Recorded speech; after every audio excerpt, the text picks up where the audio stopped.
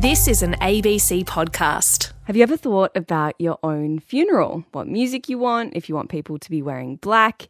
It's kind of grim to think about, but there's actually a movement for young people to normalise conversations around death and dying. Hey, Ange McCormack here, filling in for Dave Marchese on the Hack podcast.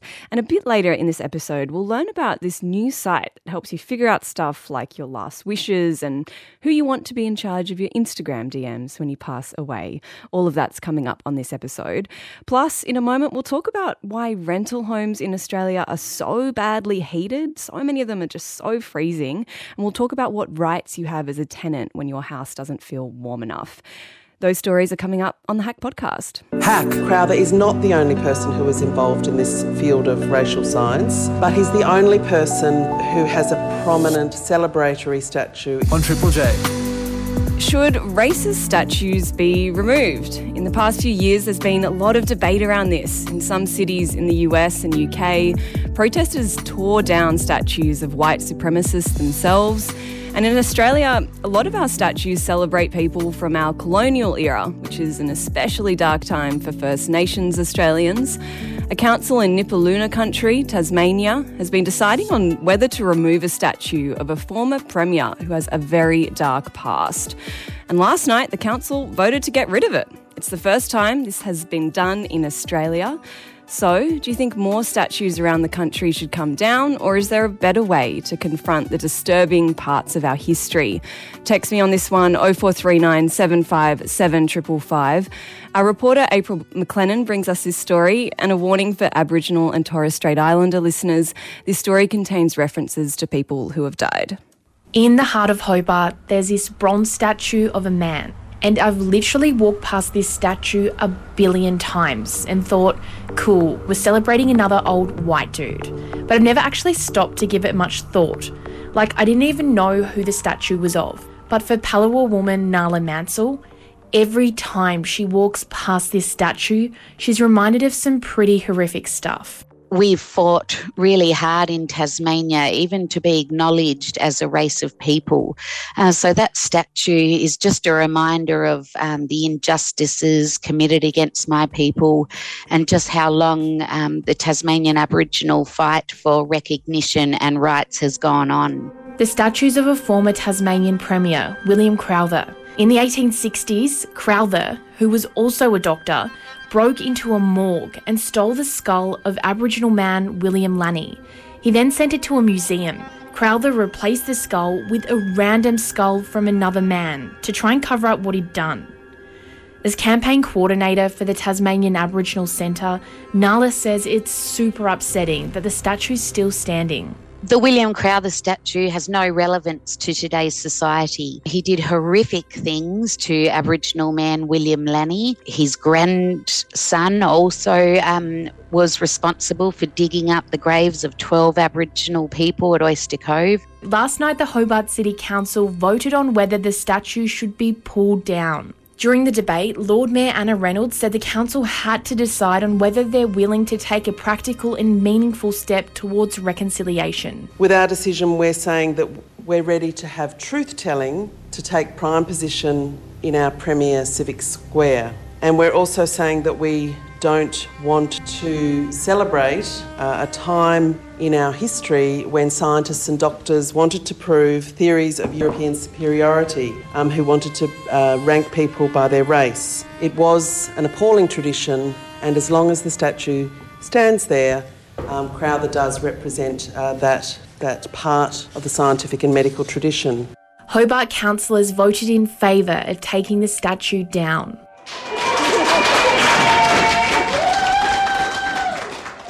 Nala was overwhelmed by the council's decision.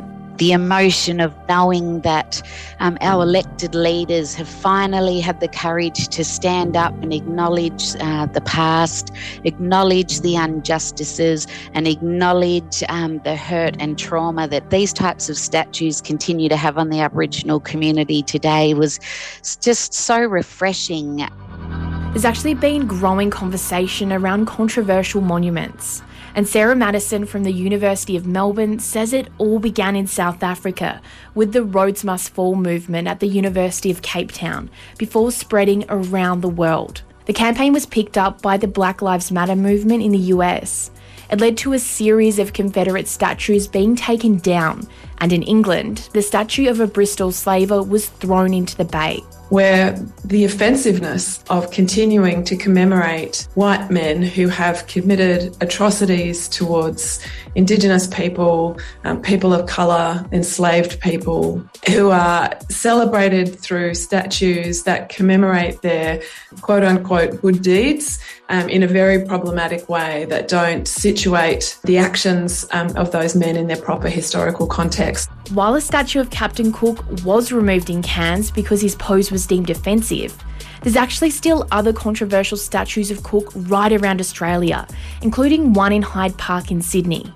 It has a plaque that says Cook discovered this territory, as if there weren't already First Nations people living across Australia already.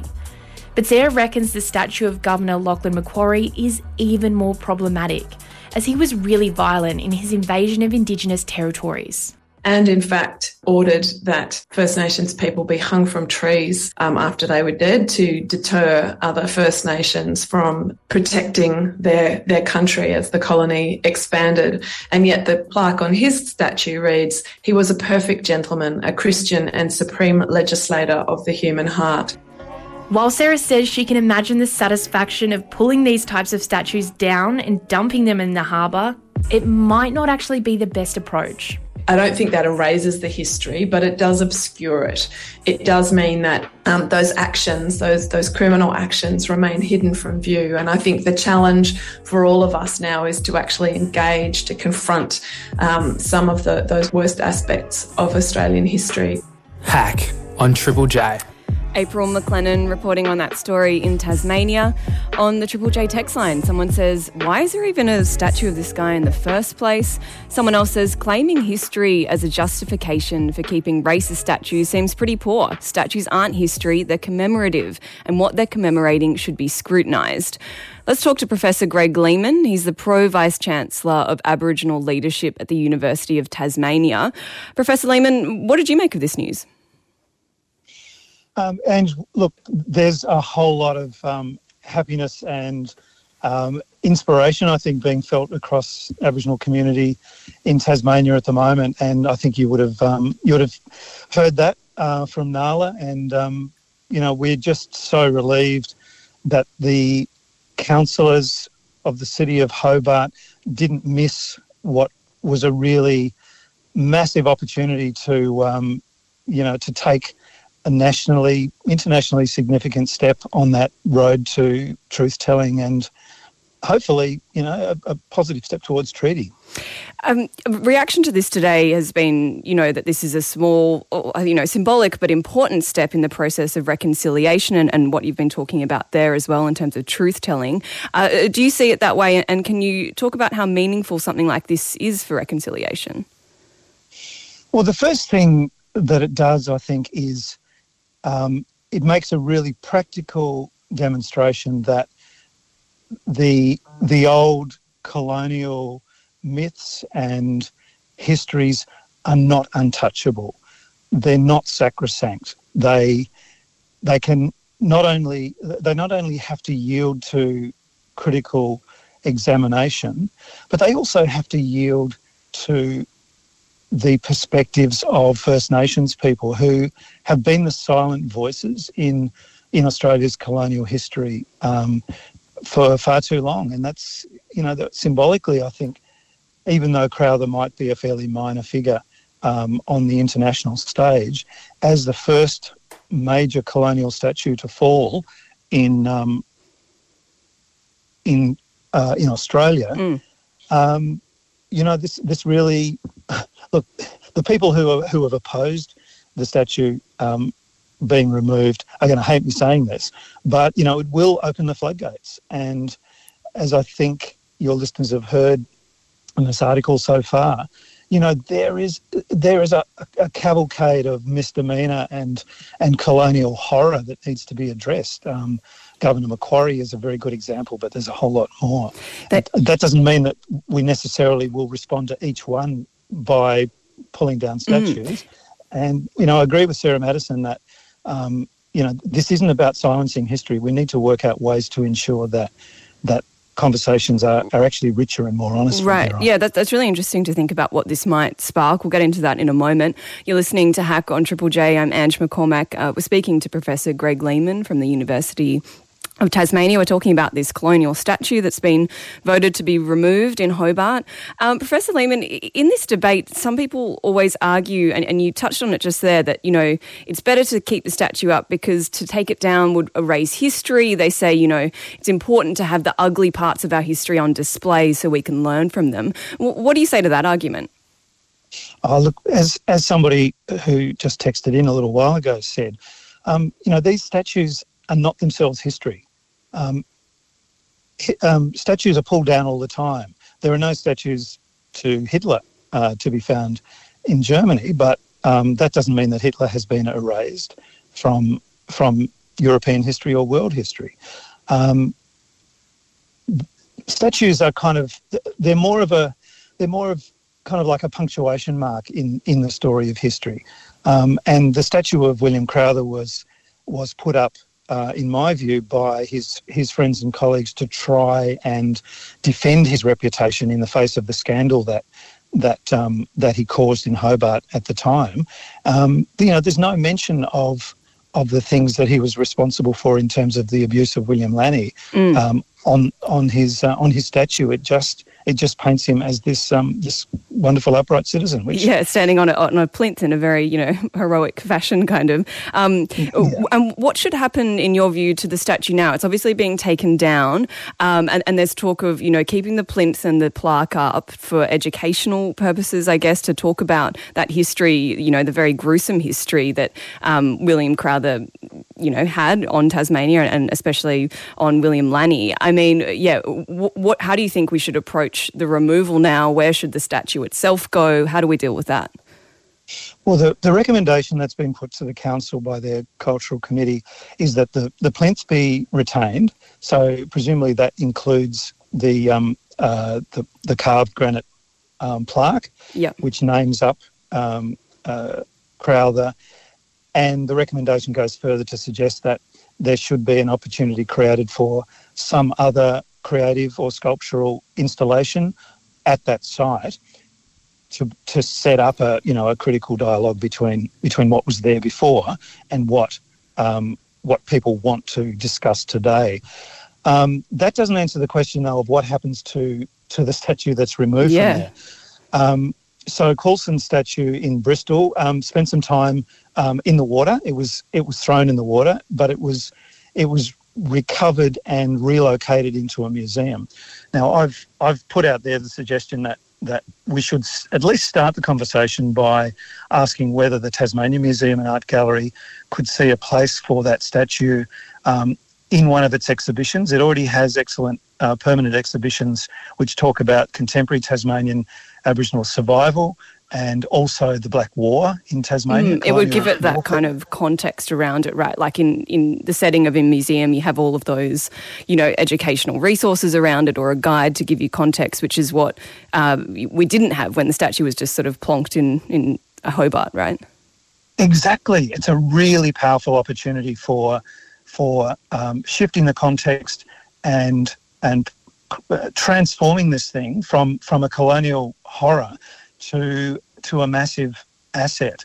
And the Tasmania Museum and Art Gallery has a ready-made audience. There are thousands of Tasmanian school children troop through that place every year, and that's just a huge opportunity to open up the future of historical interpretation and perspective to younger generations who are the ones who are going to have to live with this stuff. Yeah, really interesting stuff. On the Triple J text line, Tish in Melbourne says, can we have a statue of Archie Roach? I think lots of people would be very on board with that suggestion. That's all we've got time for that segment, Professor Greg Lehman, but thanks so much for chatting today. It's about a really important and fascinating day.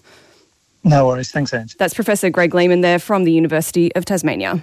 Hack. There's growing evidence that the cold is more damaging to our health than hot weather. On Triple J.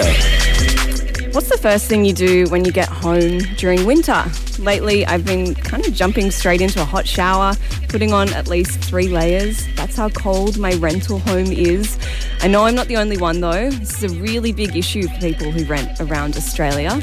If that's you, I want to know, has your landlord ever done anything about it? Call me 1300 0555 36 or text in 0439 757 555. The thing is, renters like me aren't just soft. New research out today says that the average rental house in Australia gets below 18 degrees for the majority of the day. 18 degrees isn't freezing, I know, but the World Health Organization recommends that temperature is the lowest a house should be, basically. Otherwise, you start having health issues. Joel Dignam is the Executive Director of Better Renting, and they did this research. Joel, thanks so much for chatting. How badly heated are Australian rentals? What did you find out here? Well, when you do heat them, they're still pretty badly heated because they're so drafty, they're so uninsulated. The heat's going out every which way. Some of these with heat heat these homes in the first place. Oh, I think your line there is a little bit dodgy, Joel. We'll keep going and see how we go.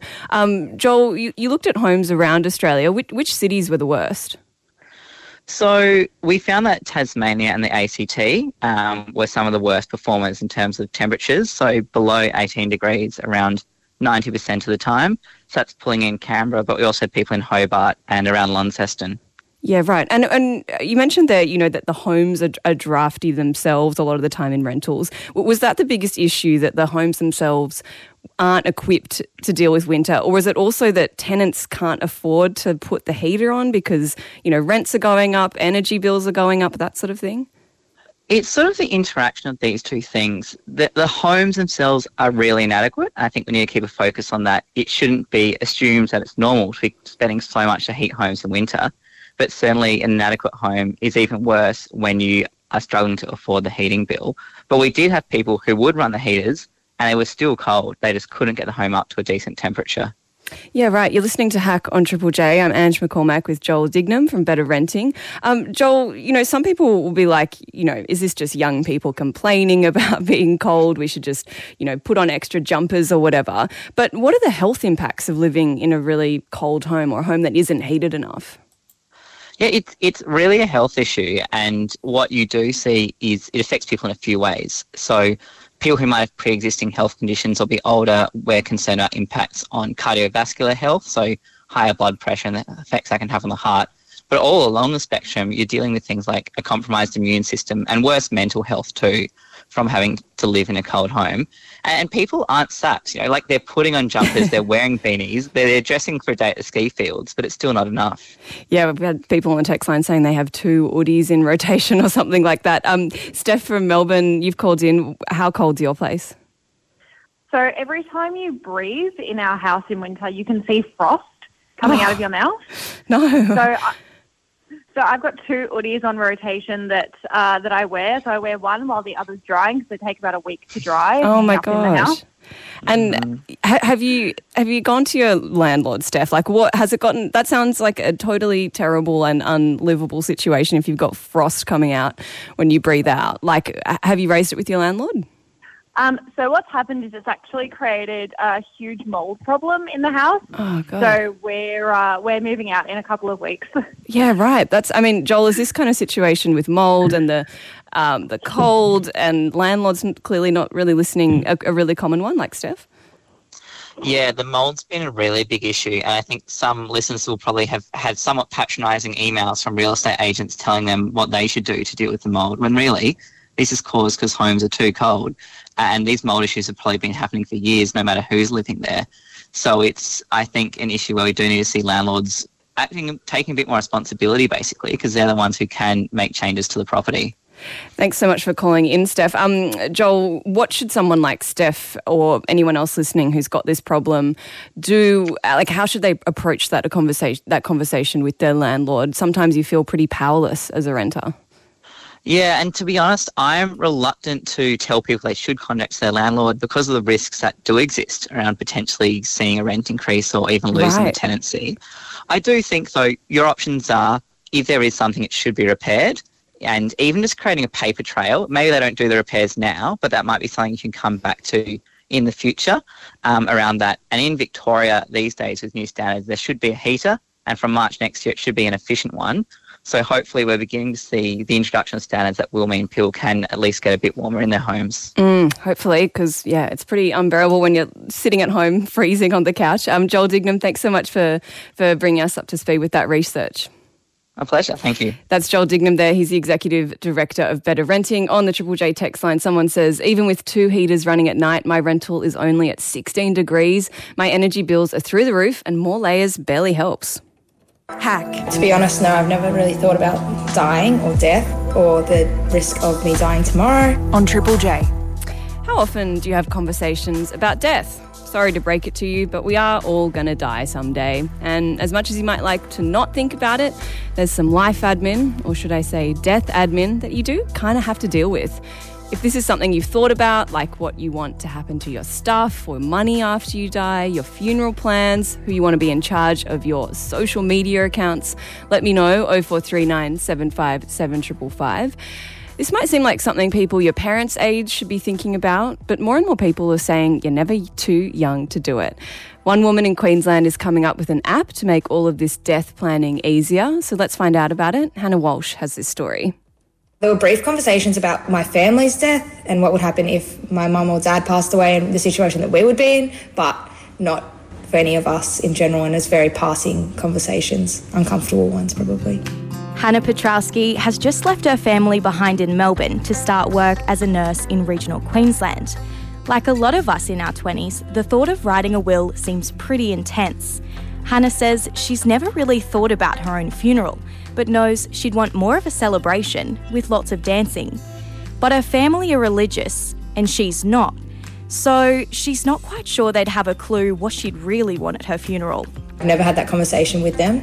And it would be something that I haven't thought about discussing with them. Growing up comes with heaps of responsibilities, figuring out a career, paying bills, and being booted from your mum's Medicare. But for some reason, learning about death and dying is something we don't really plan for, even though it's one thing we all have in common.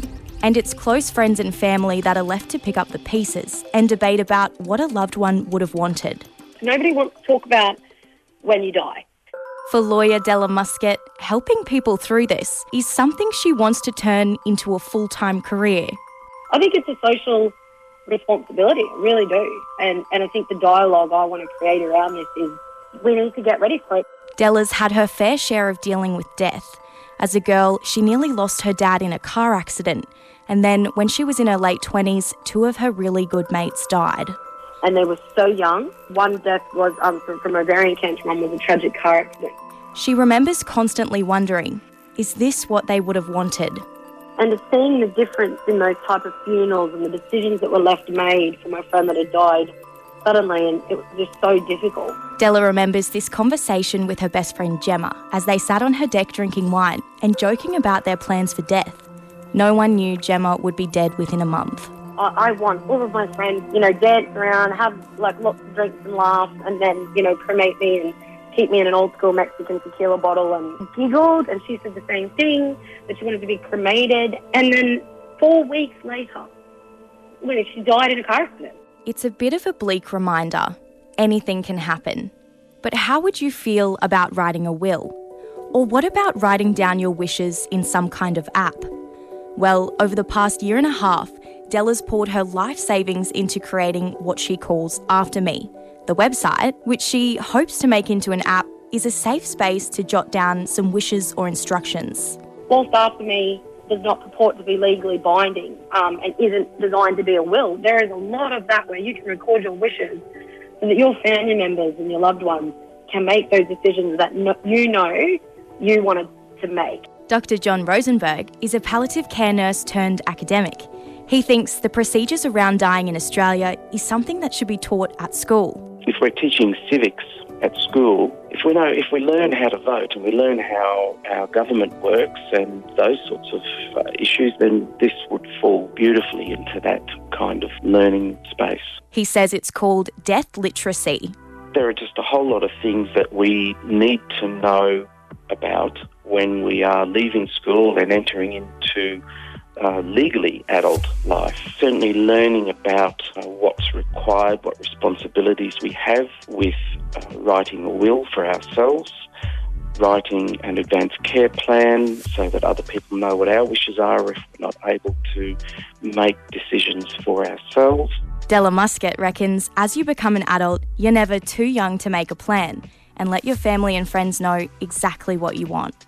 I think for the first time in the world, we're all questioning our mortality, regardless of our age or health status or wealth status. There was this disease, this illness that could get you, you know, and we weren't ready for it.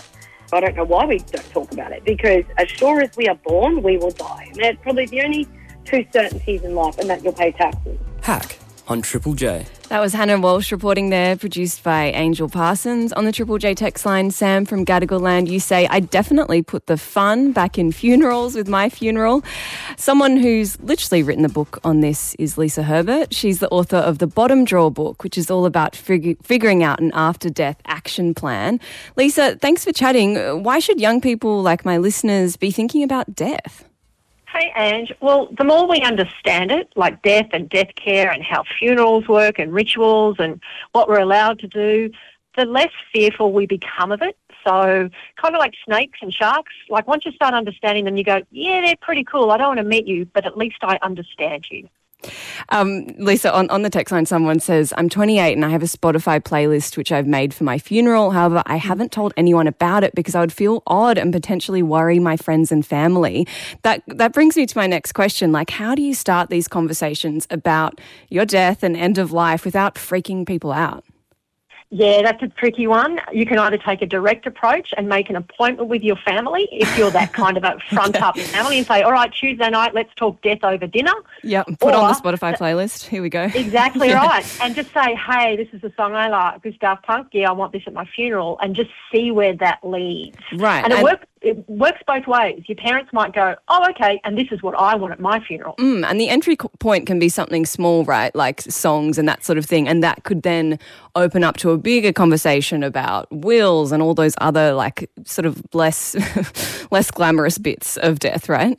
Yeah, totally. Stuff like, hey, I heard this chick, she's written a Bottom Drawer book and it's got heaps of information about stuff. You know, or even, you know, we've seen Shane Ward die young. Use that. Oh, you know, I saw Warnie's memorial. I really liked how they did this. And then reflect it that way into your family's conversation. And what are the most important things to think about when it comes to all of this planning? Is it all about the funeral or the will, or are there other little bits and pieces that I haven't even thought of?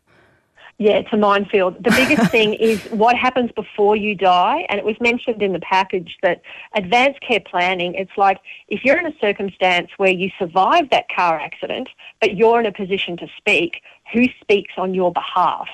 Like, do you want to be kept alive or, you know, throw all medications at me? Or are you going, nah, just the basics, let me die, load me up with painkillers? That's the important thing. It's called an advanced care plan or advanced care directive. But then once it comes to funerals, you don't have to plan your whole funeral, just a couple of things. The big thing is money. Let your family know, you know what?